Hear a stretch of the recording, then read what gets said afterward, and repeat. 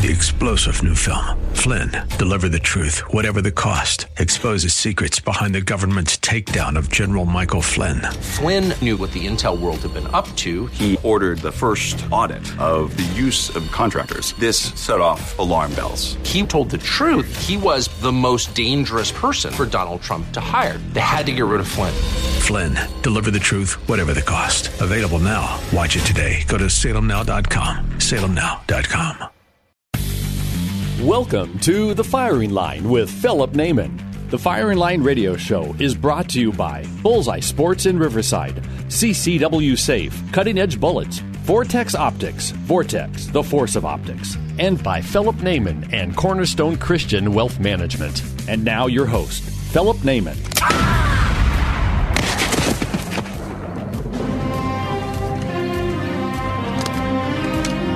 Good, bad. I'm the guy with the gun. Hello, folks. Welcome to another edition of Firing Line Radio Show. And, you know, as this year is starting off, it's amazing. There are so many things happening. Washington's crazy. My state, California, we're crazy. Well, we've been crazy. But joining me on this special show here, I have some very special friends. I have Stan Campbell, who I love to have on the show. He's so busy, I can't get him out here all the time. I call him. He says, "Hey, Phil, I'm flying to Bermuda. Sorry." No, man, I'm out in Paris. I know it's closed, but they opened it for me. Finally, we get him on the show here. So Stan Campbell from CCW Safe, welcome back, my friend. Thank you, Phil. And I'm just busy running around the nation dodging the coronavirus. That's what I'm doing. Oh, that's what it was. I'm zigzagging. Now, Don, you have two special guests also that you brought on. We have Don West. Don West has been a criminal defense attorney. He's a national trial counsel. He's been a use of force expert, use of force in criminal trial. You might have seen his name in the Trayvon Martin fiasco. He's been on the show before. And Don, welcome to the show. Thank you, Phil. Nice to be back. And we also have Rob High. Now, Rob is new to the show, but we're glad to have him. He's retired law enforcement out of Oklahoma City, and he's a use of force expert. So these are our experts that we're talking about today, and we've got some amazing information for you because, frankly, guys, this is a tough time, and you really need to know what you're doing to make sure you don't end up on the wrong side of a law you didn't even know existed. Stan, you want to talk about something that we're all dealing with out here. In your states, they call them red flag laws. Out here, we have firearm restraining orders. You want to give a little bit about that and how you guys can help? Well, you know, we just at the turn of the year, and like I said, it's crazy out there. And a lot of these governors and legislative people are kind of attacking gun owners. And one of the things that they're doing out there, and it got really popular last year in 2020, and it's still moving, is extreme risk protective orders, red flag laws. You guys call it, what you just did. Firearm, say it again. Yours is the firearm. Restraining orders. Restraining orders. So as we always do, we try to stay ahead of the game in our industry, and we added that benefit to our plans, so our concealed carry plans. So now we have it so that because and what that really means is that the government and they can now place an order in, and let Don talk about a little bit more to confiscate your firearms, and this is without a use of force. And normally we don't cover anything outside of use of force, but we decided to add special benefits to our plans now. So our ultimate plan will be covering $10,000 going toward lawyers' fees for hearings associated with that, and all the rest of our plans that are concealed carry plans will cover $5,000 toward those fees. And Don, can you give me a little bit more on that type of scenario? Sure. The laws are different among the various states that have these red flag laws, but the idea is that if someone presents as a danger and they are known to possess or own firearms, there are some limited circumstances in which a police officer, sometimes a district attorney, a family member, or even a stranger that witnesses these things can apply to the court for an order that results in the subject of it having to surrender firearms pending then further proceedings. The real challenge, I think, and the real constitutional question is the amount of due process, if any, that you get in this process. Sometimes the orders are entered ex parte, meaning without the person even having an opportunity to present why they shouldn't be required to surrender their firearms. So it's pretty controversial. It also, I think, can frankly be dangerous, that people haven't really thought that through completely in some places where the police show up on your door and demand that you turn over your firearms. So it's a work in process. It's really controversial. The more due process you get in the jurisdiction, the better the process will be, and the more likely there will be some benefit to society come out of it. But it's controversial, and Stan, as you were saying, CCW Safe now believes that under those circumstances, one of the benefits that we should provide is legal protection in that situation. We can't stop it from happening, but if it happens, we provide counsel and pay for the expenses necessary to defend against the action. So one of the major problems with this is it can be used vindictively against an innocent person. And being ex parte, you don't even know about it. So an ex-business partner, some guy's ex-girlfriend, whatever, she decides that, well, to make a complaint, or he decides that whatever it is, somebody makes a unwarranted complaint, but the police have to act on this. So they decide to search a warrant. You don't know what's coming. They could have called you up at your work and said, hey, here's what we have. We need to come to your house. But they like the 4:00 in the morning thing. So boom, the door gets kicked in, you're roused, you grab a pistol because there's something happening at your house. You're not a criminal. You're not expecting police to show up. Now you've got a gun in your hand, you're shot dead. Why? Because somebody made a claim against you. And will they fix that out in the court? It doesn't matter. You're leaking on the floor, and you only can leak so long before things don't matter to you. So there's a danger in that. I think that it could be easily abused by vindictive people. And Lord knows there's a few vindictive people in this world. Oh, absolutely. And then also, Phil, and I'm glad you mentioned that type of scenario, because, everyone that has firearms and responsibly owners, you have to know that if something like this does happen, in most cases, they are going to come 8 to 5. They're going to come during the day. They're not going to kick in your door at 4:00 in the morning to come confiscate your weapons. Well, that would be smarter. Just say, hey, here's what we have. Yeah, and it's because of that danger. Because trust me, I've done a lot of drug raids. I've done over 700. I don't know how many, Rob has done, but they're going to come during the daytime. They are going to have an official document from a judge, and the main thing will be at that time, you do need to keep a cool head and follow through with the order, because you don't want to challenge them nor defend them or make a move to try to stop law enforcement from doing that, because you are going to cause yourself some grief, because you don't want to get into a shootout or anything. We're not allowed to cover things like that, and most organizations would not cover you having a gun battle over your confiscated weapons. It's best to just go ahead and go through the process and try to figure this thing out. And that's the reason why we came up with this coverage, is because you need to have somebody that has your back, and you don't want to come out of pocket either. Utilize someone else's money to fight that fight, and then have a lawyer in place instead of just trying to fight it on your own. So, yeah, just really be careful about that. It's scary times out there. Everyone's a little nervous. There are crosshairs on those who own weapons. These gun laws are ridiculous, especially in your state. So, just be mindful out there, guys. Be mindful, yeah. The other way you could reduce this is don't date crazy people, right? Keep them out of your life. Make good decisions from the beginning. Crazy people are fun, Phil. I don't know about that.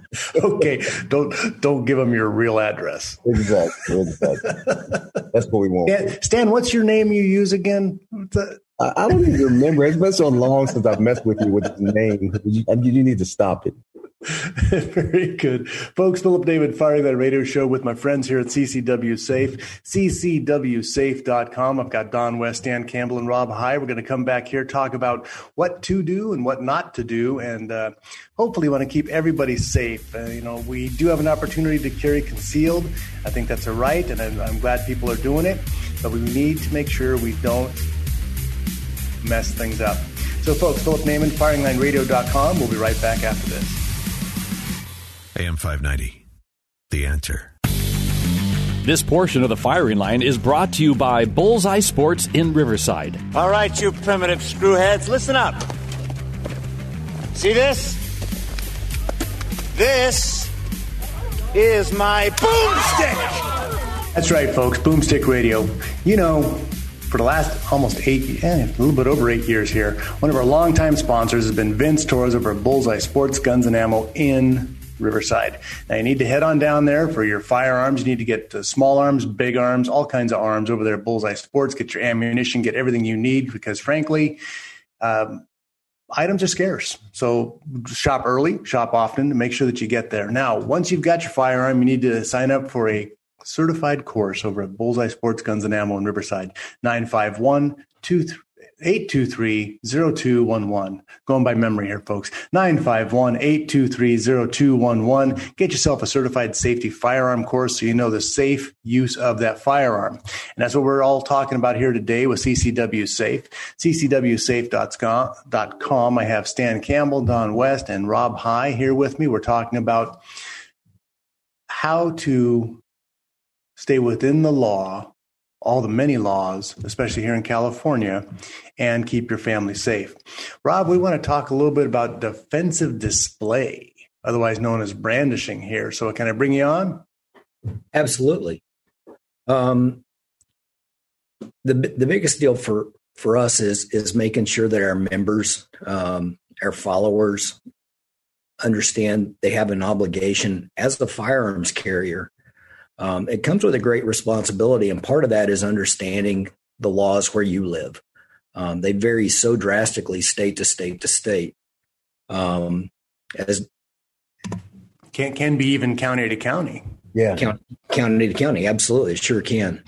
And you can get something that is really kind of just a inappropriate display of a firearm, but some of them go all the way up to aggravated assault just for the display. I think it gets into on some of those, the actual pointing of, but there's reckless conduct with a firearm.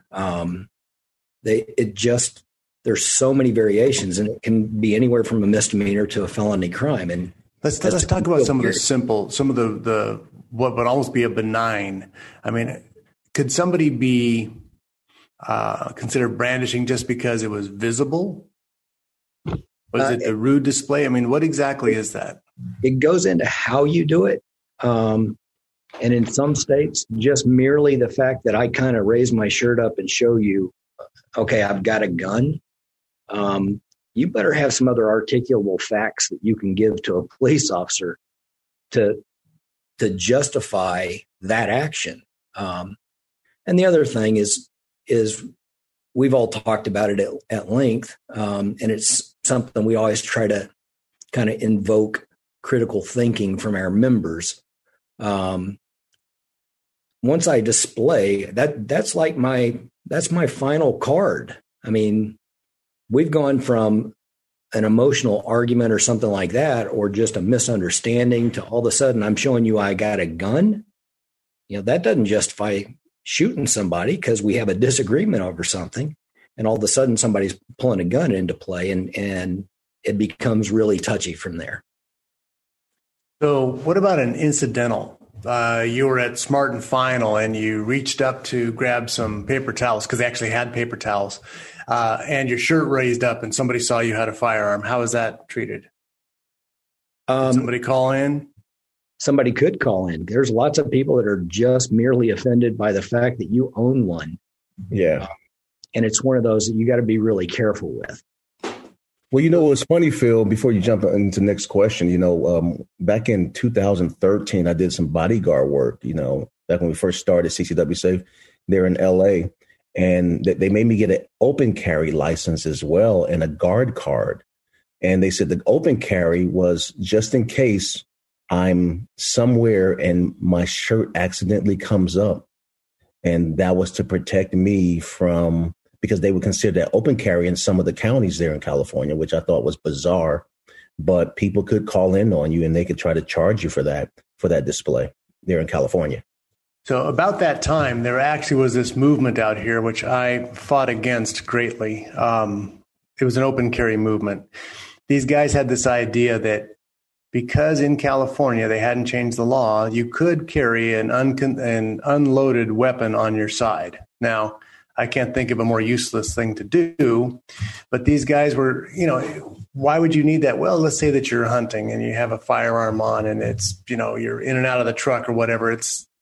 That's really what it's for. Open carrying on your hip or under your arm, an unloaded weapon just seems like somebody's going to hit you from behind. Anyway, I don't like the idea of it, but they were purposely pushing law enforcement into corners to make them all come check so they could constitutionally show that we had this right. Well, that took about 30 minutes until the California legislature decided, well, we'll just make a law and make that illegal. Then now nobody has open carry, right, in California. And that's, you know, when you push a legislature that's already got guano for brains, yeah, they are going to just continue down that road. And then you've got to have a $10 million fight in the courts to try and settle it. And you got the Ninth Circuit Court of Appeals. It's, you know, don't know what you're going to get out there. So open carrying, I've never thought was a good idea for defensive purposes, especially here in California, given its proclivity to just cause you more issues than you need. Concealed carry, I think, is great. I always like to have the wild card in the group. If, you know, you're at a church service and there's 15 concealed carry guys in there, that's a pretty well defended place and no one even realizes it. So that's the way I like to see things done. But anyway, that's a personal choice on that. So yeah, that's an interesting story that you had there. One of the, Don, you had a definition of brandishing or defensive display. Could you share that with us? No, sure. I'd be glad to, Phil.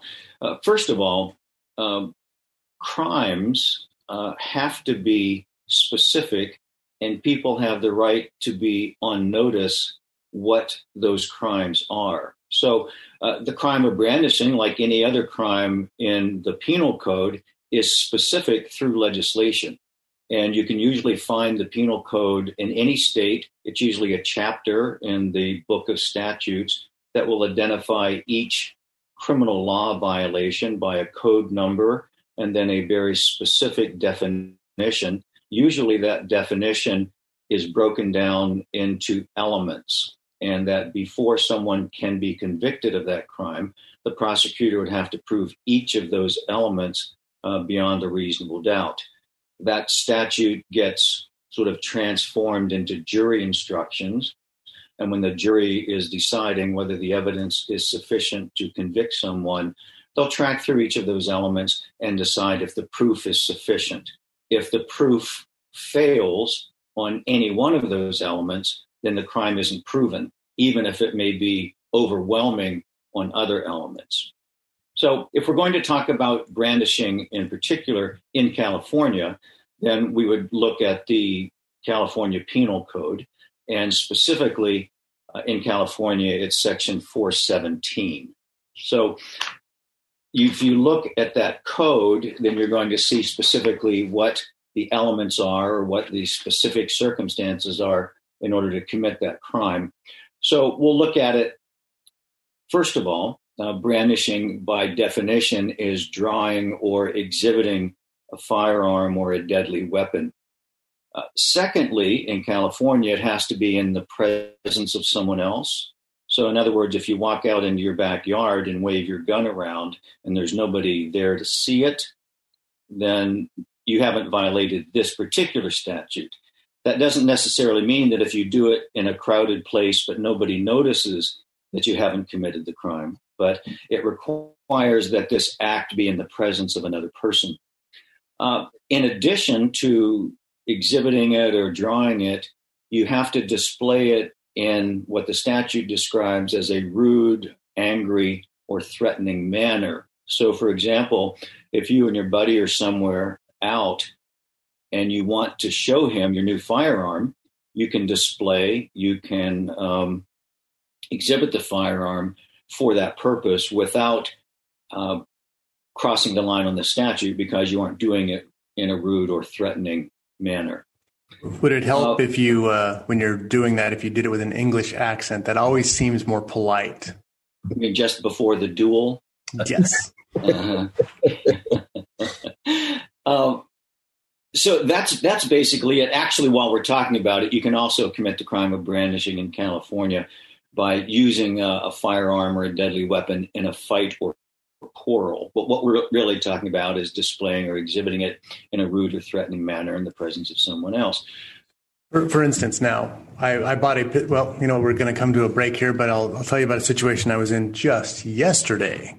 And hopefully I was not rude about it. So that's a pretty fun thing. Don't worry, Stan. No one's going to call you. We're good on this. Folks, Philip Naiman, Firing Line Radio Show. Check out our podcast at firinglineradio.com, firinglineradio.com, and go to ccwsafe.com. We'll be right back after this.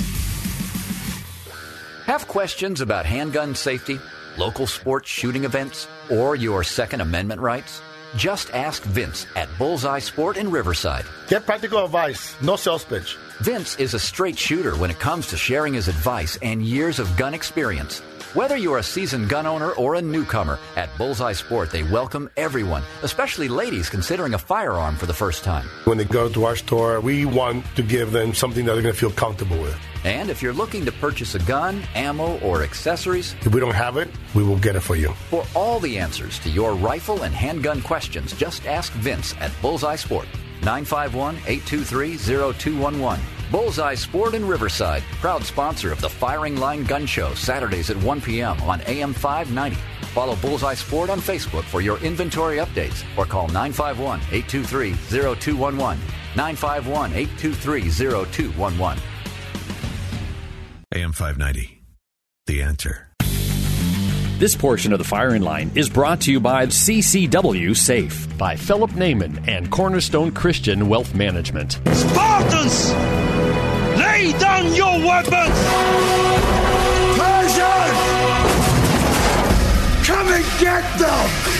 Hey folks, welcome back to Firing Line Radio Show. This is Philip Naiman. I hope you're having a good time here because we're talking about some very serious issues. We want to make sure that you are safe and that you are protected. I know that sounds like a commercial for something else, but we're not going to talk about that. So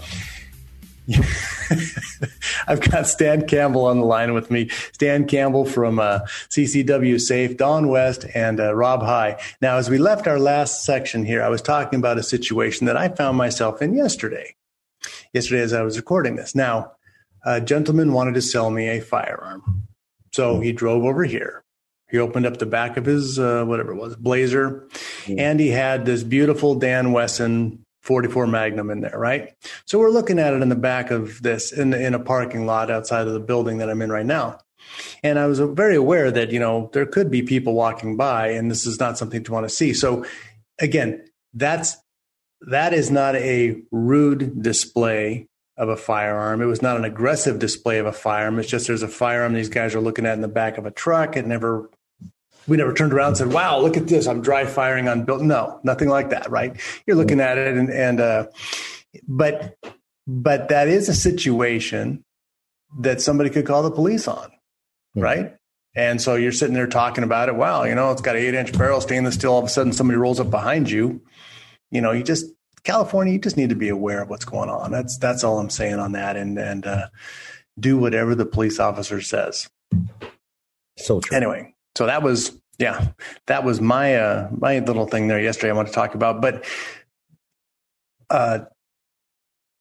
Don, if you want to go over if there ever is a good use of defensive display or a legal use of defensive display.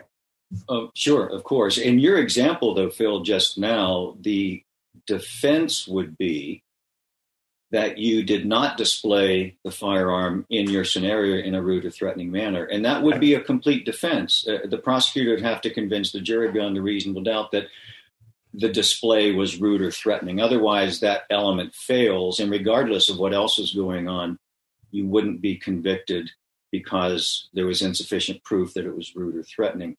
Usually, though, that's not the defense. Although there could be a defense, for example, that the gun you had was not a real firearm. That doesn't necessarily get you out of hot water, because there is a statute that allows people to be prosecuted for imitation guns as well, but it's a different statute. But they would be used in a threatening manner, right? Like somebody tries to rob a store with a fake gun, that's still an armed robbery. Oh, yeah, that's a different discussion. But even if you're the guy who's waving the gun around in the bar and it's proven or it's shown that it's not a real gun. That wasn't me. That was not me. That's not what I heard, but we don't have to go there today. I do want to point out, though, because we talked about what the elements of a brandishing type charge are, the drawing or exhibiting a deadly weapon or firearm. We'll limit ours to firearms in a rude or threatening way. And we've talked about some scenarios where that could be the case and some where it wouldn't be. But all of that is qualified in the statute, as it is in virtually every jurisdiction where I've looked at this stuff. And that is that the brandishing act, the display in the threatening way, is not in self-defense, which basically means that, yes, the law contemplates there are situations where you can exhibit, draw, display a firearm in a threatening manner, but be otherwise legally justified in doing it because it was in response to a legitimate threat of some sort.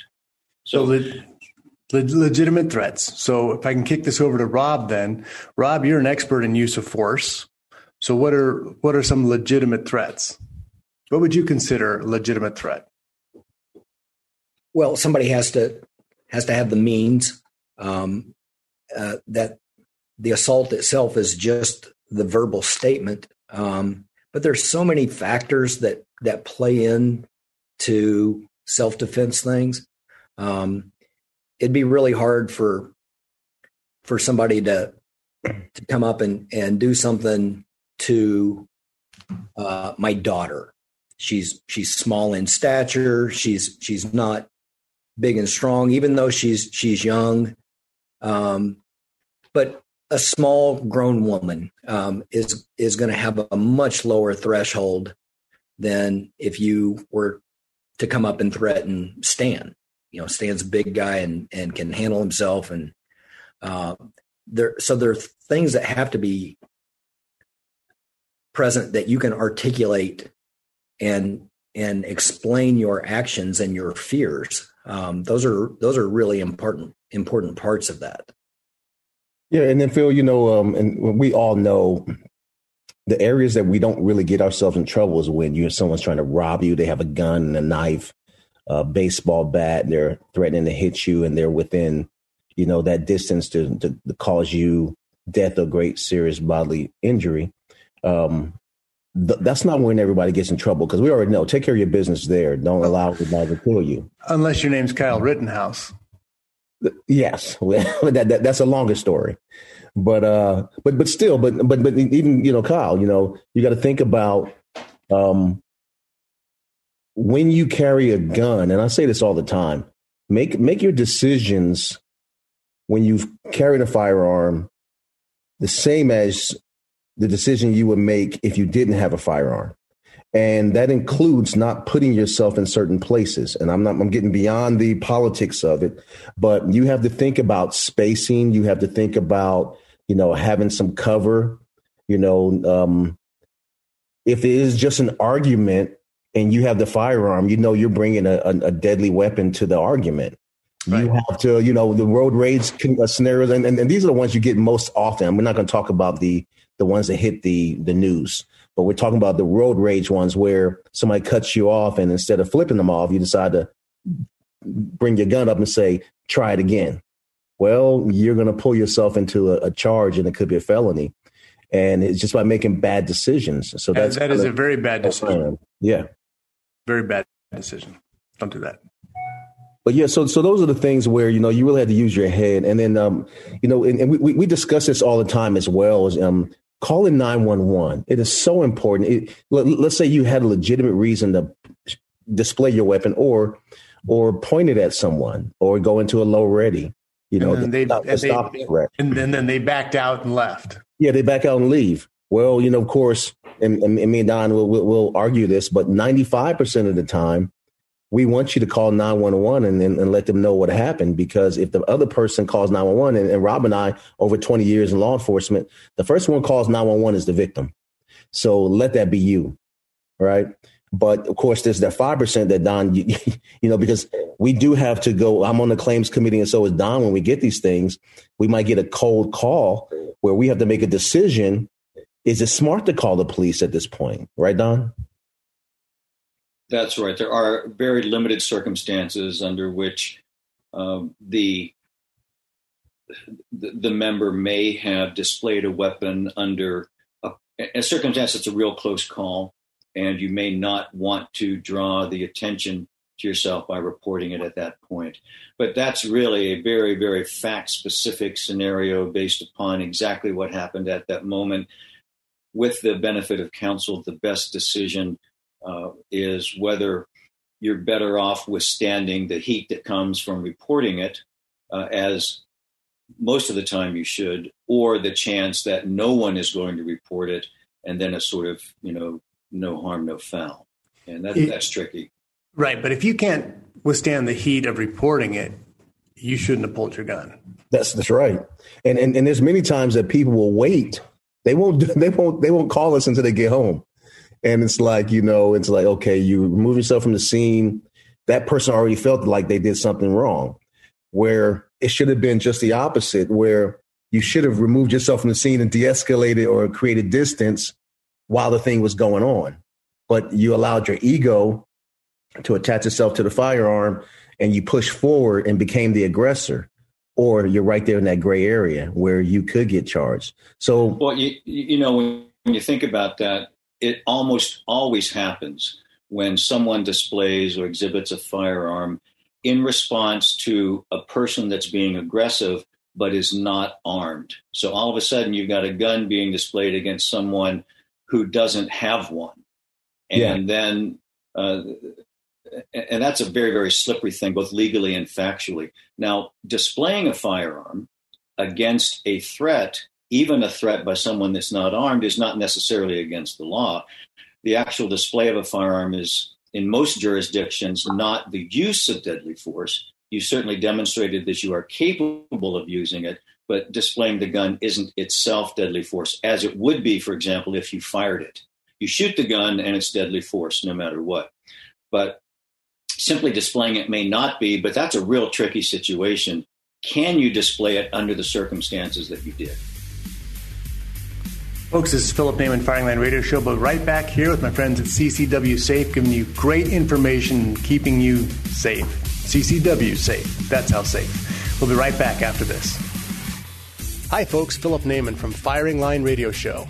If you're a concealed handgun carrier or have a firearm to defend your home and are forced to use your weapon for self-defense or the protection of a loved one, you'll be glad to have CCW Safe on your side. CCW Safe provides and pays 100% upfront defense funds for high-quality attorneys, expert witnesses, and the investigators you need following a critical incident with no reimbursement. And they do it all for one flat yearly fee starting at $179 a year.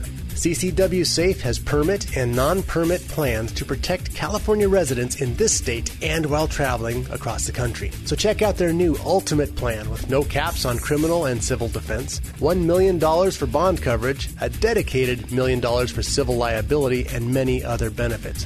You defend your life. CCW Safe will defend your freedom and financial future. In California, CCW Safe has got you covered. So join now at ccwsafe.com. AM 590, The Answer. This portion of the Firing Line is brought to you by Vortex Optics. Vortex, the force of optics. Conan, what is best in life? To crush your enemies See them driven before you, and you hear the lamentation of your women. That is good. Life principles to live by. Folks, Philip Naiman, Firing Line Radio Show. Check us out at firinglineradio.com for the podcasts. And with all the social media upheaval that we've been having, we are transitioning from Facebook. We're just not sure where we're going to land. We were moving to Parler. That's gone. I think there's some other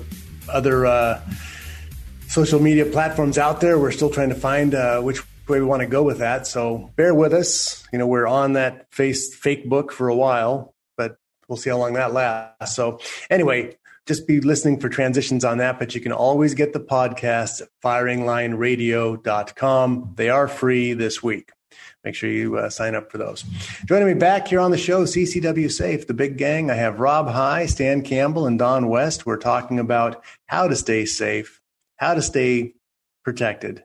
And we were just talking about brandishing.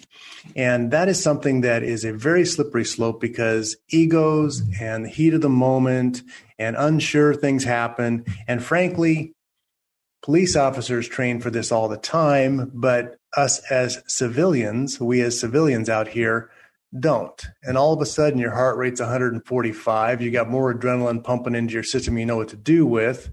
You know, you've got a situation that you have to maybe go hands-on. You don't want to go hands-on. You know, you can't retreat. Things happen and they happen quickly. And so it's important that you have your wits about you, and you get that through training. You get that through repetition. Again, police officers train all the time for these situations. We don't. So it's something you should have in your repertoire of understanding what to do in certain situations. So let me turn that back over. Rob, I'm going to kick it over to you because you were director of training. What's some advice you would give the civilians? Well, again, like we had touched on, I think it's really critical that if it goes to a point that I actually have to show that I have a firearm to somebody, even if we resolve and separate peaceably and go our separate ways, I want to make that phone call to 911 in that instance, because I don't want to be the guy that has gone into this thing and all of a sudden 10 minutes later, I get approached by two uniformed officers coming up, immediately asking to see my hands on what's going on.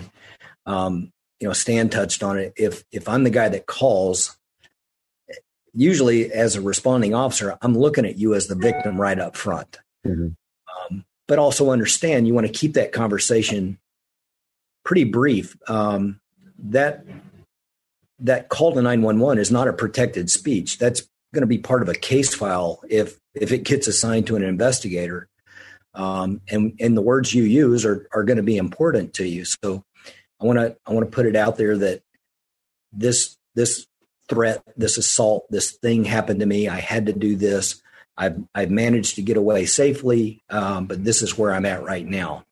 And I don't have to maintain. 911 operators are really good. They're trained at keeping you on the phone. I don't keeping really you talking and keeping you talking. Keep talking. That's right. And every bit of that becomes a part of my case file. And I don't want to say anything based on emotion or anything like that all of a sudden I'm like, I was upset and all of a sudden this happened and that happened. And I would have shot that guy if he would have done this. Just limit your conversation. That falls right out of your mouth very easily. It does. And it's an emotion thing. We're emotional beings. Hey, Rob, let me jump in real quick. Sure. Because this is so important, this area right here. I want you guys to understand, before you call 911, number one, make sure that you're safe. If you had to shoot someone, find yourself some cover.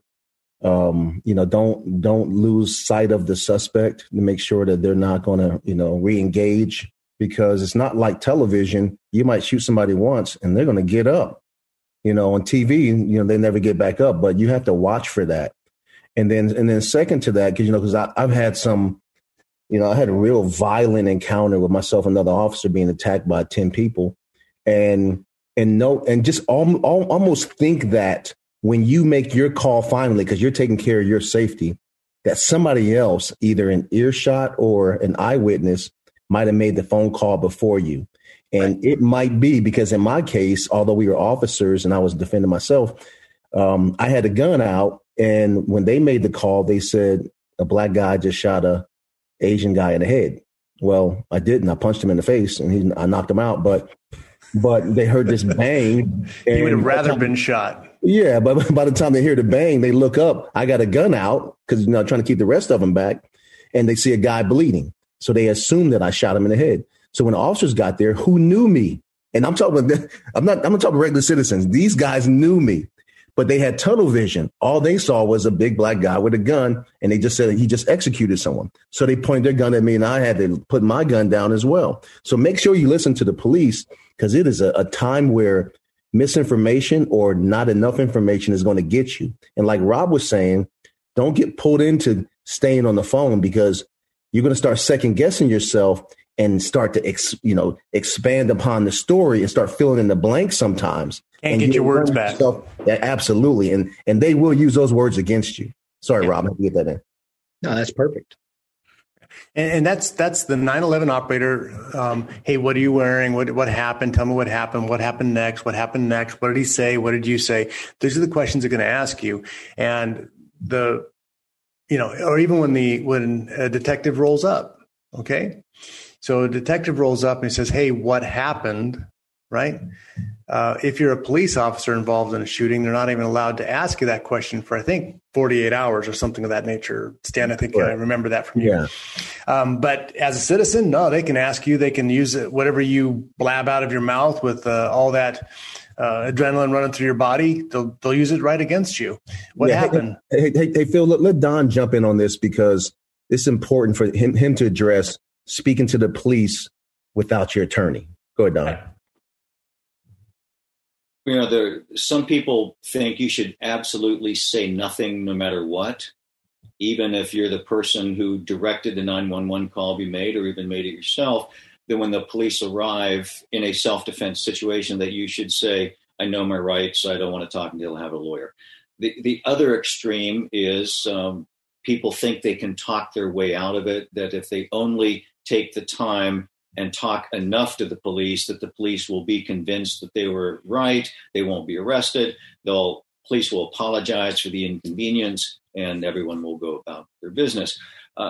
My personal view, it's not the only view, but the one I think is the most effective, given what you've talked about, Phil, the adrenaline surging through your veins and the trauma of just having been involved in a deadly force situation where you could easily have been the one who died instead of the other person that you had to defend yourself against, is to, first of all, assert that you acted in self-defense. This guy attacked me, I had to defend myself. I will cooperate, but I'd like the benefit of counsel before I provide a detailed statement. That lets everybody know you were involved, you had to defend yourself, and that you are willing to cooperate, but now's not the time and place. You want counsel, you want a chance to, process what just happened. We also suggest that if there's evidence or people there that would be helpful to the police investigation, that you point that out. The guy threw the gun under the car over there, or that person over there saw the whole thing, that sort of thing. But don't sit and provide a detailed interview right then. Keeping in mind, too, there's probably 2 tiers of involvement. You've already had one with 911. Then there's 2 more, the responding officer. And then after that, the case, if it's going to be investigated as a homicide or a serious felony of some sort, there's going to be some detectives or investigators assigned. And Rob and Stan can talk to how that works internally. But we don't recommend that you provide detailed statements early on. Yeah, and the main thing too, Phil, is that like Don said, and Rob will agree with me.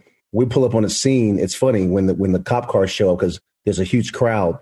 When the cop car shows up, then people start to slide into the house and back away. If you know that the guy in the red shirt saw the whole thing and you see him slide into apartment A and the investigators get there, don't assume that they're going to just start going to knocking on all the doors. They're going to get the local crackhead to say that he thought he saw it, and then get his statement. And so you need to help. And if you can identify witnesses, say, yeah, that guy over there saw the whole thing, blah, blah, especially if it's good for your side, make sure you get that done. And, and finally, and I don't know if Don, touched on this. If you have injuries, don't try to be a macho man. Get those identified. Let them know that you are injured. Say you want to go to the hospital and get those documented, because that's real important. That's one of the things that kind of didn't happen in the Zimmerman trial, right, Don? Did not go to the hospital. He was offered the opportunity and he did not, which was a mistake. Fortunately, there were some pretty good photos from the scene that showed his injury. Right. But otherwise, that opportunity would have been completely missed. And probably had a completely different result for him. Folks, Philip Naiman, Firing Line Radio Show. I want to thank my very special guests. I have Stan Campbell, Don West, Rob High, all excellent people involved with CCW Safe. How safe? CCW Safe. Folks, they're awesome. Check them out at ccwsafe.com. God bless you. We'll see you all next week. Shoot, Felipe! Shoot! When you have to shoot, shoot. Don't talk. The Firing Line Radio Show has been brought to you by Bullseye Sports in Riverside, CCW Safe, Cutting Edge Bullets, Vortex Optics, Vortex, the force of optics, and by Philip Naiman and Cornerstone Christian Wealth Management. AM 590, The Answer.